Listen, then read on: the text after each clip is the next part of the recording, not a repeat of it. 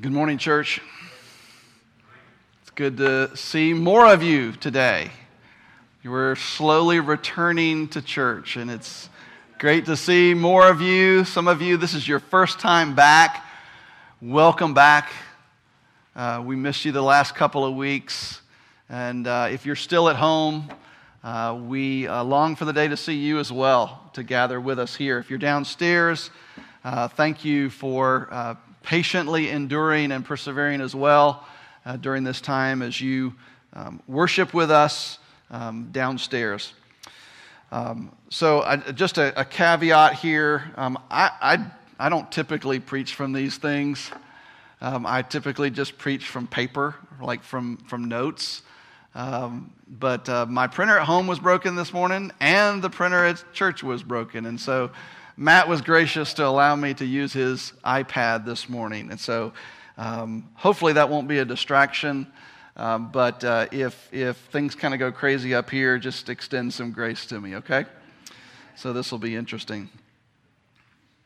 A couple of weeks ago, I mentioned that I had been conflicted about whether to scrap the sermon that I had prepared in order to address what was going on in our country at that time. And on that Sunday, it was just too fresh, it was too raw, and to be quite honest, I wasn't ready. I was out of the pulpit last week, and Matt delivered a great sermon on Genesis 30, but this Sunday, I feel duty-bound.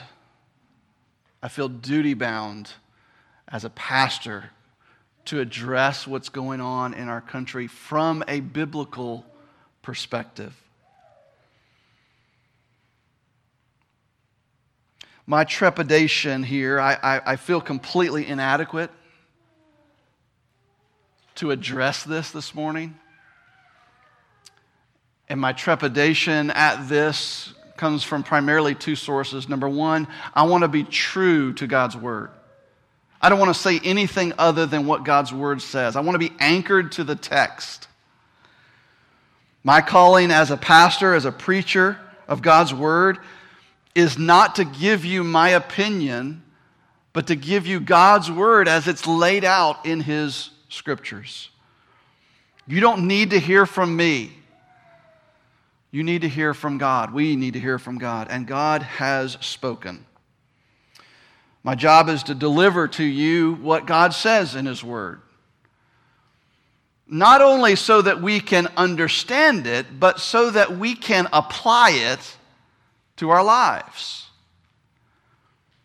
But in the application of God's Word, I'm also called upon to be an exegete, not just of His Word, but of our culture.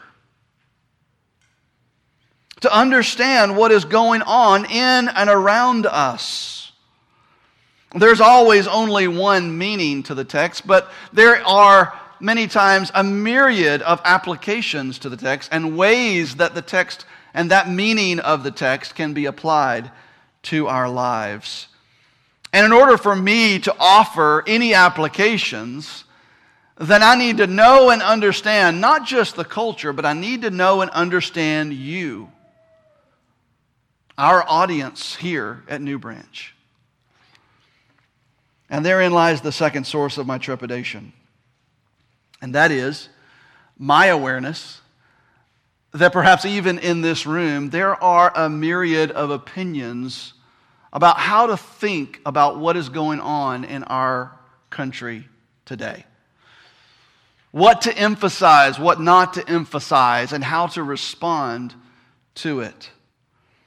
Addressing this kind of controversial topic, especially at a time where we are navigating as a church differing opinions about how to respond to a global pandemic.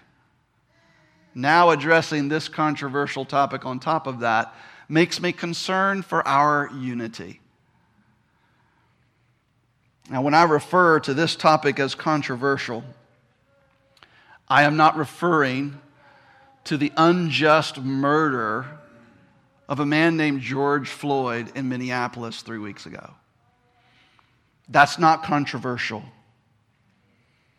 I think we can all agree that nobody is arguing whether or not that was justified. Nobody is arguing that Derek Chauvin, the man who put his knee on the neck of George Floyd until he could not breathe, nobody is arguing that he is justified in that and that he shouldn't lose his job and be tried for murder. That's not controversial. But pretty much everything else that has happened surrounding this is wrought with controversy. This issue is filled with all kinds of landmines.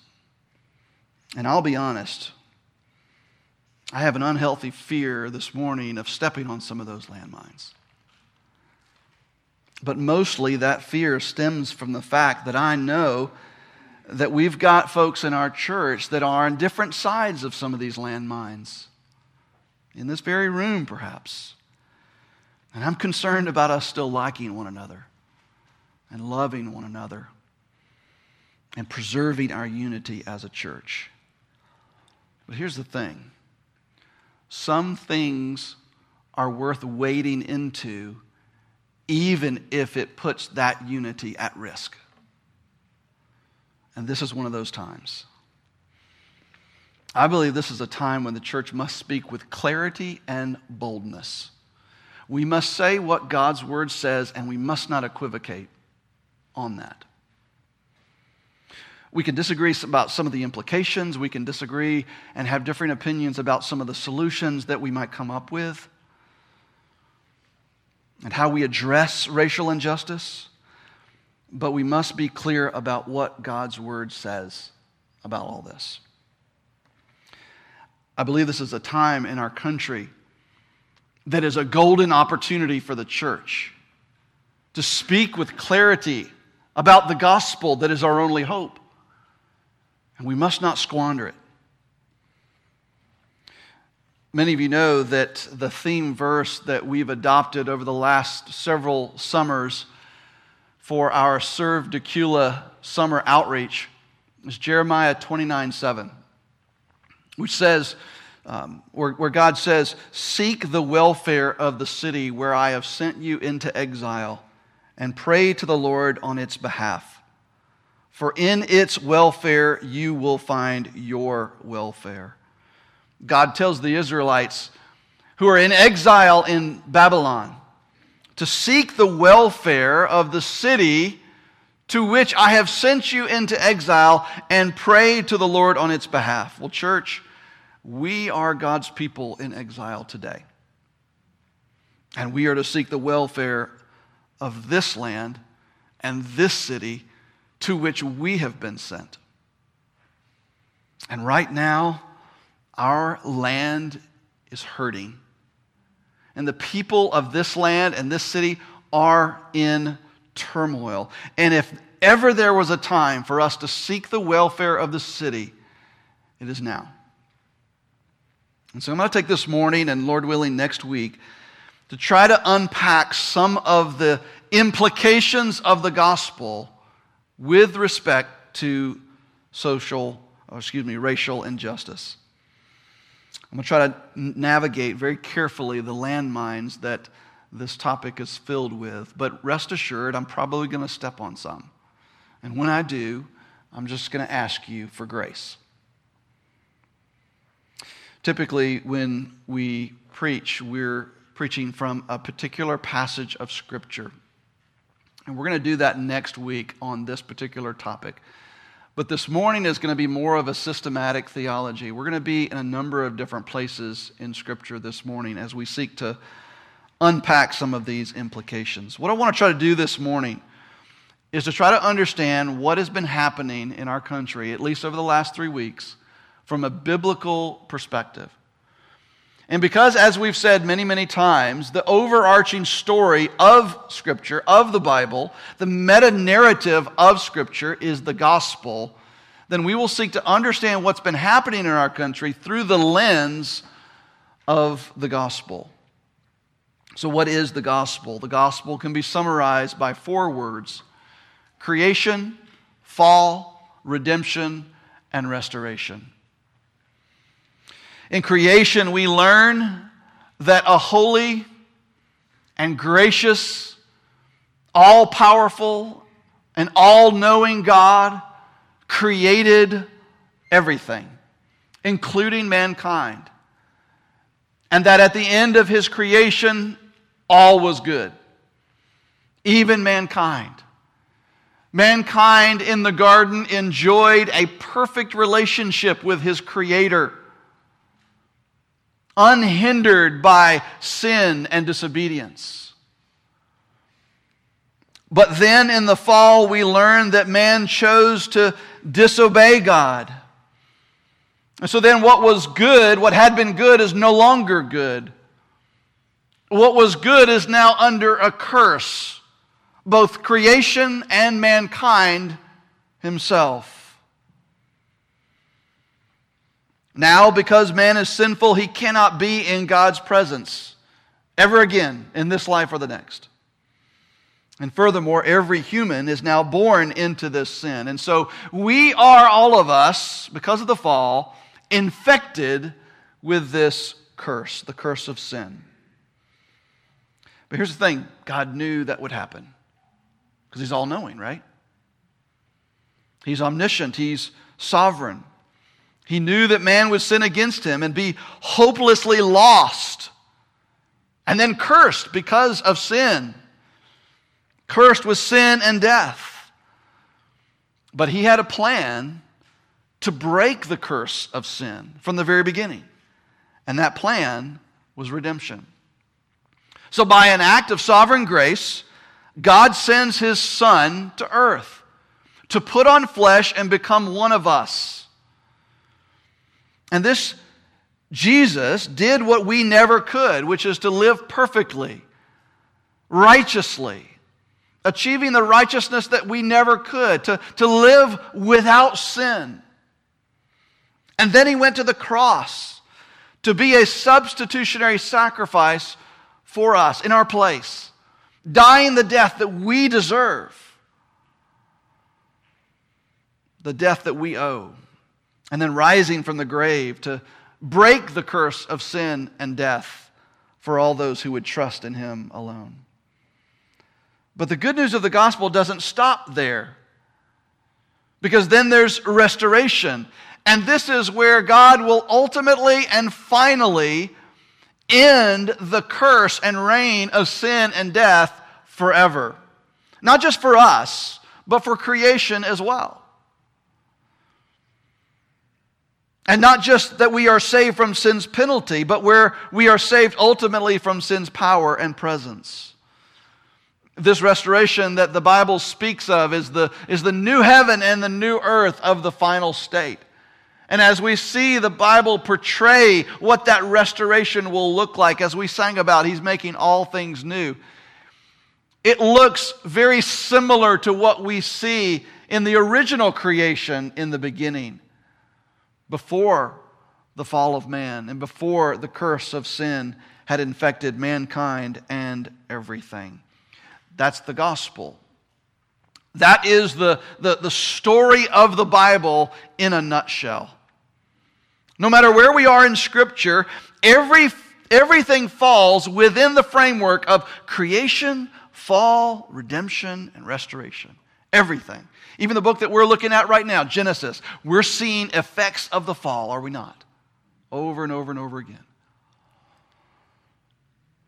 Every part of Scripture falls within that framework. But not only is this a way for us to understand the Bible, but it's also a way for us to understand the world around us. And not just to understand it, but to offer it hope. So those are the two overarching takeaways that I want us to flesh out this morning. Number one, that the gospel helps to explain racial injustice. It helps us understand why it exists. But it also is the only ultimate hope in the face of it. So let's try to look at what's been happening the last 3 weeks in our country through this lens of the gospel.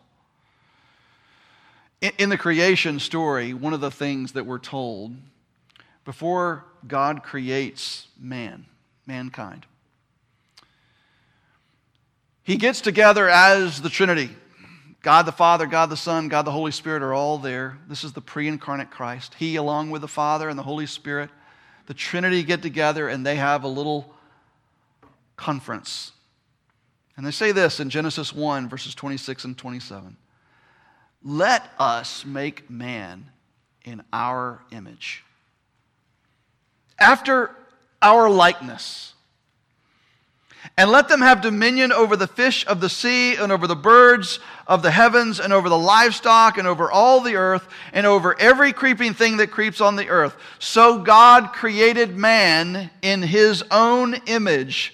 In the image of God He created him. Male and female He created them. And then when you get to the New Testament, you look at Acts chapter 17, we're told that all of us, all of mankind is created after Adam. We all are created from Adam. And so we have this shared ancestry in Adam, who is made in the image of God. And so we may have different skin colors, but we're all family. This fundamental truth should inform every single discussion about racism. That every person, not animals, but every human being, regardless of skin color, is made in the image of God. We are made in the image of God. And this means that we, as humans made in the image of God, we have intrinsic value and worth. Not because of the kind of person that they are, not because of the kind of life that they live, and not because of what they look like on the inside or the outside, but simply because they are a human being. They have intrinsic value and worth because they are made in the image of God. Church, George Floyd bore the image of God, the Imago Dei. He bore in his personhood the image of our Creator. And because of that, his life had intrinsic value and worth. You know, there's another way to say that his life had intrinsic value and worth. And that is to say that his life mattered. I know that Black Lives Matter, church, has become a slogan for an organization that espouses beliefs and values that are antithetical to the gospel, contrary to God's word. And so there is an understandable and reasonable hesitancy to align ourselves with an organization like that. But church, can I just tell you that based on the truth of God's word, that black lives do matter? Because black people and brown people and white people and every other color in between are made in the image of God. And because of that, they have intrinsic value and worth. They matter. That's creation. But we also see this truth articulated in the restoration. Remember how I said that the restoration will look a lot like the garden before the curse of sin and the fall. Well, not only do we see that black lives have intrinsic value and worth because of how God creates us in His image, but we also see that black and white and brown and every other color in between will be represented in this final state, in the restoration of all things. Listen to another passage out of Revelation chapter 7, verses 9 and 10. When John is on the island of Patmos, exiled, and he is given the privilege of seeing a vision of the final state. when God will make all things new. The new heaven and the new earth, as we read about in another part of Revelation. Here's what he said in Revelation 7, verses 9 and 10. After this I looked, and behold, a great multitude that no one could number, from every nation, from all tribes and peoples and languages, standing before the throne and before the Lamb, clothed in white robes with palm branches in their hands, and crying out with a loud voice, "Salvation belongs to our God who sits on the throne and to the Lamb." You know what the Greek word for nations is there? Ethnos. It's the same word that we see in our Great Commission to make disciples of all nations. Panta ta ethne.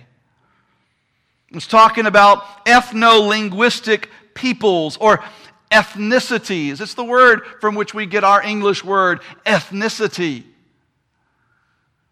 You can go look up the Joshua Project that chronicles the people groups throughout the world. And for the United States of America, it lists over 400 people groups that are represented in our country. But the top three are Anglo-American, African-American, and Latino-American. And according to Revelation chapter 7, church, each of them will be represented in that final state. A great multitude that no one could number, from every tribe, from all nations and peoples and languages, standing before the throne and before the Lamb. You know, white supremacists, or for that matter, racists of any flavor, would not like heaven. Heaven would be hell for a racist. Surrounded around the throne of Jesus, we will gather our voices with people from every nation, every tribe, every people, every language. We will stand before the throne together, and we will cry out in unity, "Salvation belongs to our God who sits on the throne and to the Lamb." And so any person or system or policy that elevates one race over another, or that suppresses or oppresses a particular race, is a person, system, or policy that is antithetical to the gospel and has rejected this fundamental truth of God's word, that all persons, all humanity, are created in the image of God and therefore matter just as much as any other. Friend, this is why we protect the life of the unborn. Abortion is so atrocious precisely because that baby, we believe, according to God's word, is made in the image of God and therefore has intrinsic value and worth. And it matters. Now, I'm not at all trying to compare the relative evil of racism to the evil of abortion. But I am saying that fundamentally, that the logic that we use to fight one ought to be the logic that we use to fight the other. And the fact that there are racist people, policies, systems in our country, that can only be explained by the fall. You see, the lens of the gospel helps us to understand how racism can even exist in the first place. Why? Because people reject God and His truth. Because people reject that all people, literally all people, are made in the image of God and therefore have intrinsic value and worth, and they matter. Listen to how the Apostle Paul describes the effect of the fall on humanity. And let's put a big arm around not just humanity, but ourselves as well here as we hear this. Romans 3, verses 10 through 18. As it is written, none is righteous, No, not one. No one understands. No one seeks for God. All have turned aside. Together they have become worthless. No one does good, not even one. Their throat is an open grave. They use their tongues to deceive. The venom of asps is under their lips. Their mouth is full of curses and bitterness. Their feet are swift to shed blood. In their paths are ruin and misery. And the way of peace they have not known, and there is no fear of God before their eyes. Friend, if that's what's in the human heart, then of course there's racism. If this is what resides in the human heart, then this explains every single instance of human suffering and oppression at the hands of mankind. Whether it's domestic abuse, or criminal violence, or police brutality, or even rioting and looting, all of this is explained by the fall. By the curse of sin that we're all under. And this includes the sin of racism and racial injustice. Now, if I haven't already, let me briefly step on some toes. This might be one of those landmines.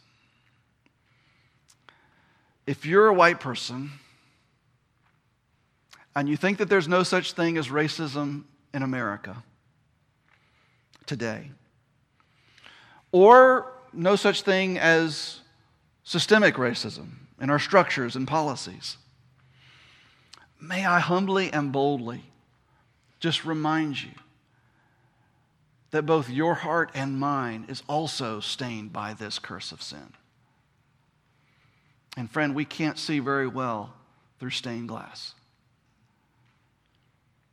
If what Paul says is true about the human heart, and it is, and if what he says is true about the human heart is also true of my heart, then how can I trust my own perspective of what it's like to live as a black man in America? My experience of life in America as a member of the majority race is different from the experience of life in America for members of a minority race. It's just different. And because that's the case, then perhaps I'm not the best arbiter of whether or not racism still exists in this country, or to what extent it exists, or certainly what it feels like to endure it and to live under it, because I just don't know. And I can't know. Now, that doesn't mean I need to apologize for being white. This is not about feeling guilt or shame because of my skin color. It's not. It just means that a black person is going to know what it's like to live as a black person in America, and I never will.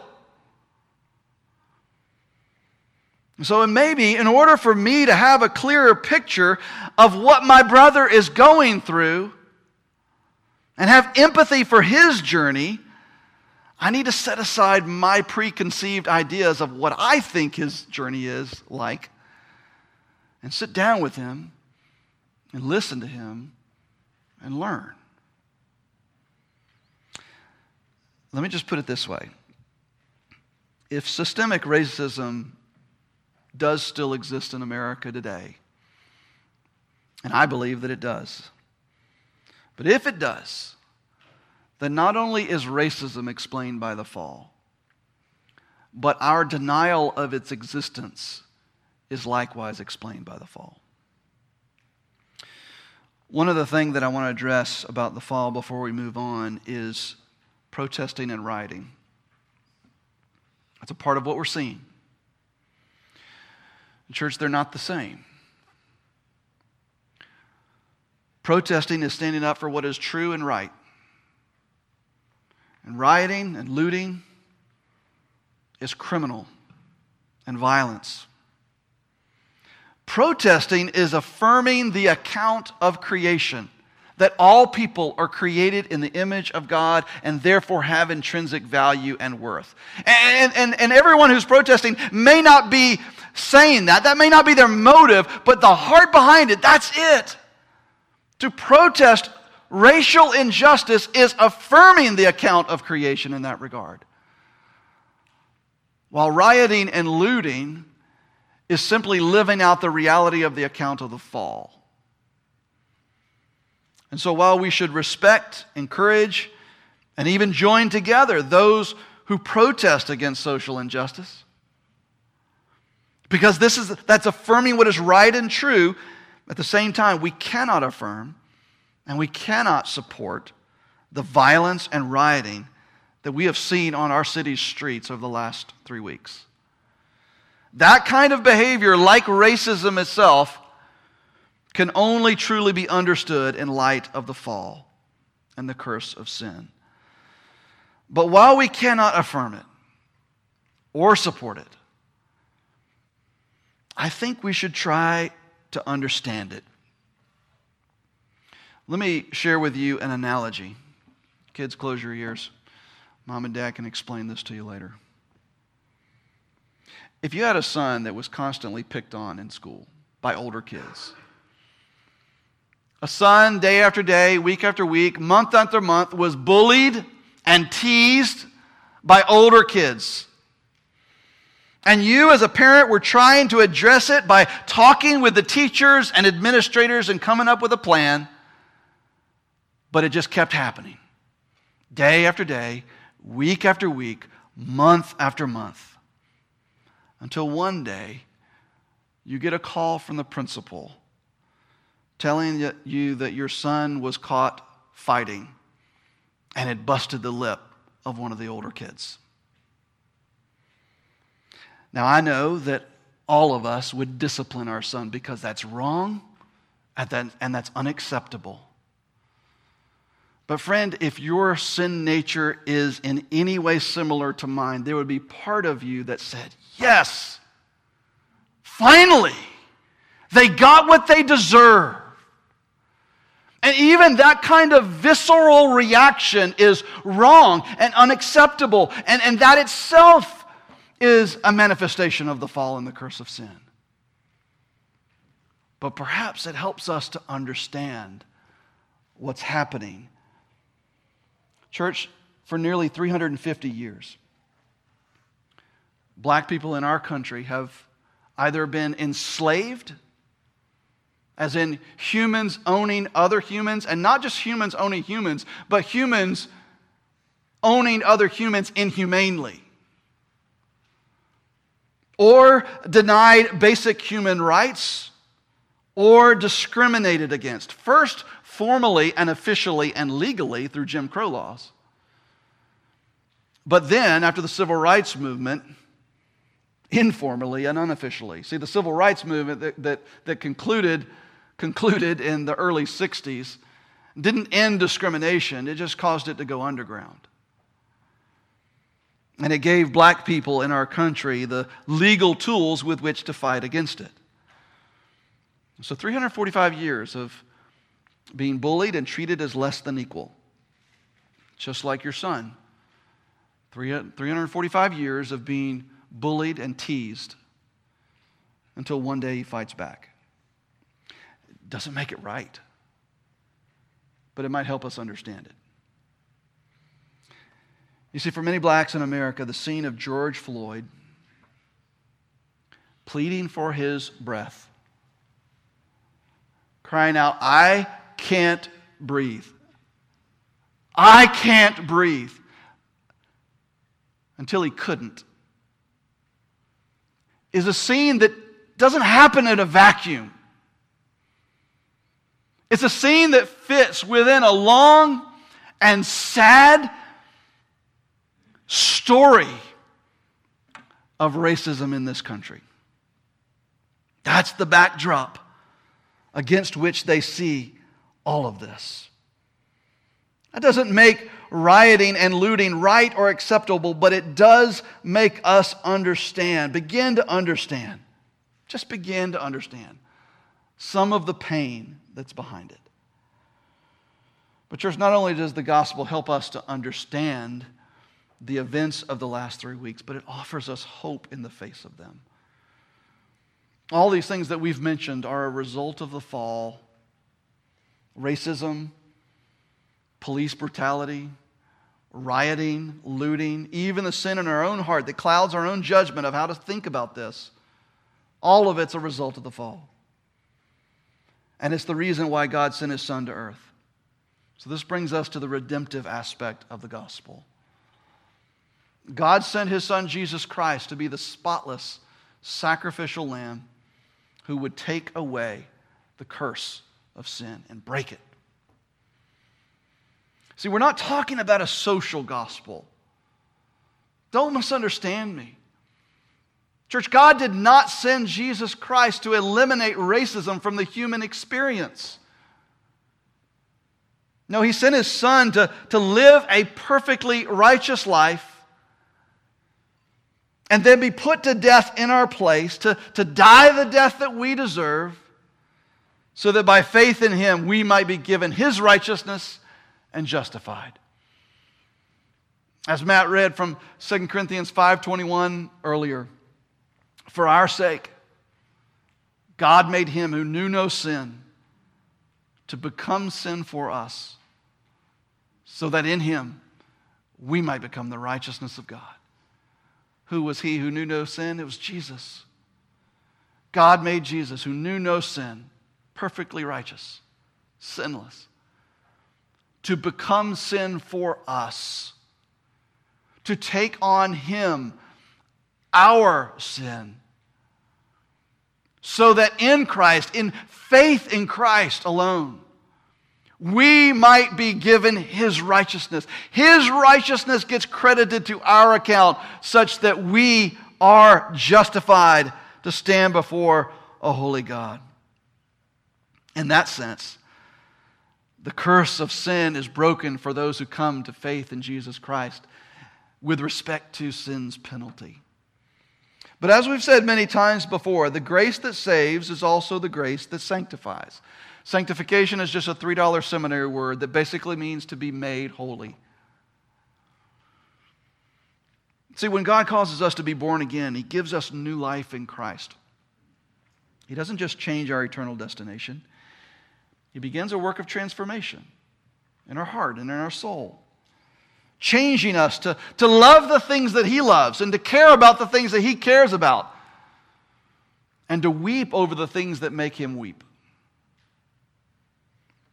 Not only is the curse of sin broken with respect to its penalty, but also with respect to its power. We are rescued from the grip of sin, and we're free to live differently in a way that is holy and acceptable to God. And so if we, prior to this, prior to coming to faith in Christ, if we didn't see people, all people of any color, that they're made in the image of God, now we begin to. Because our heart begins to beat with the heart of our Father as He changes us, transforms us to look like His Son Jesus. So the gospel is our only hope because it rescues us from sin's penalty. And it changes us and rescues us from sin's power and influence. But finally, the gospel is also our only hope because it will one day rescue us from sin's very presence. Church, the good news is that the gospel means that there will one day be an end to all sin, even the sin of racism and racial injustice. So what do we do? What do we do about this? What is our application to this? I'm just offered 3 very simple points of application for you to think through, pray through, discuss with your base group. First is to be willing to learn. Requires humility, doesn't it? Requires humility to admit that maybe our perspective doesn't give the full picture. Maybe sit down with someone who's different from you and ask them their perspective. And then just listen and learn. Don't trust your own experience. Don't trust your own perspective. Hold your own perspective suspect. But we be willing to learn from others. We can admit that we've come a long way with respect to racial tension in America. But we've got a long ways to go. And the last 3 weeks is evidence of that. Be willing to learn. Secondly, be willing to act. It can't stop with just learning. It can't stop with just becoming aware. Ask William Wilberforce in England in the turn of the century. He was not content with simply being aware of the wrongness of slavery in England. And so he did something about it. We need to be willing to act. Dhati Lewis is the pastor of Blueprint Church in downtown Atlanta. A friend of mine. We had the privilege as a church, New Branch, being a small part of helping them get started several years ago. But he notes that racial reconciliation happens in 4 stages. We start in ignorance. And then we move to awareness of the problem. And awareness gives way to intentionality in our actions, which ultimately leads to gospel community and racial reconciliation. But here's what so often happens for people like myself. I move from ignorance to awareness and think I can make a beeline to racial reconciliation without going through the action. It requires intentional action on our part, or else our black brothers and sisters will just assume that we're just giving lip service. Remember, 345 years of your kid being bullied. That's what our black brothers and sisters have been marinating in. And with that kind of backdrop, our words will be empty if they're not backed up by action. Tony Evans, pastor of Oak Cliff Bible Fellowship in Dallas, says that we should consider the implications of activity on this level in 4 different areas. First of all, the individual level. And that's what we've primarily been talking about this morning. Looking at our own hearts, holding our own perspective suspect, and seeking to be informed on an individual level. Secondly, our family level. How are we talking about this in our homes? We can all probably point to examples of how racism is passed on from one generation to another. And certainly, a biblical concept of race can also be passed on from one generation to another. So we should start something new. And then we move from family to church, thinking about our church, your church. It only takes a glance around the room to see that we do not reflect the vision that we'll see in the new earth. And I know there's a lot of reasons for that. But I want whatever reasons I'm a part of, whatever barriers I'm bringing to the table, to be eliminated. And we should all be thinking that way. And then fourthly, to the area of government and community.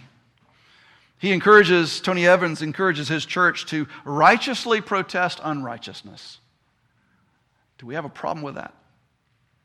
Righteously protest unrighteousness.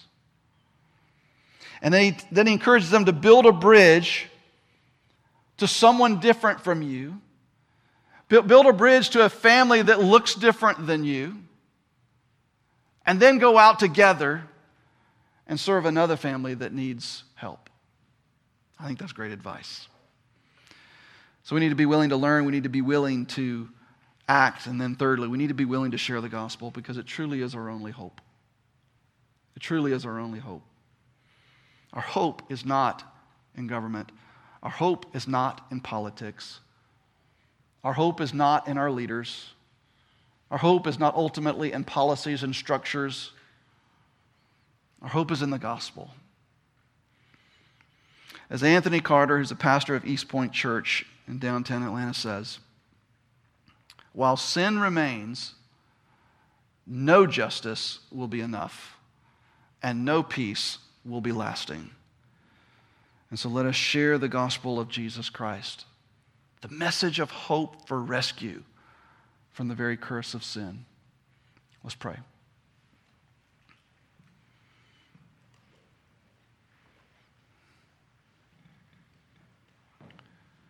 God, at a time like this,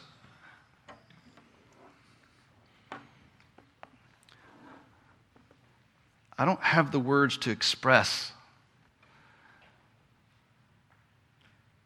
the anguish and the hurt and the pain of myself and so many others. And so we lean on you, Spirit, to give utterances to our prayers. How long, O Lord? How long? How long will our country be mired in this? Come quickly, Lord Jesus. Father, help us as the people of God, as your people, exiled in this world, to represent you and your truth and your word to the world around us. Let us not just get caught up in the latest fad, but let us remain true to what your word says is true, and let us stand for that. And when there is injustice that rejects the truth of your word, may we stand united against it. Father, our land is broken. It is wounded. It is bleeding. It is heaving. And we ask for your healing, Lord.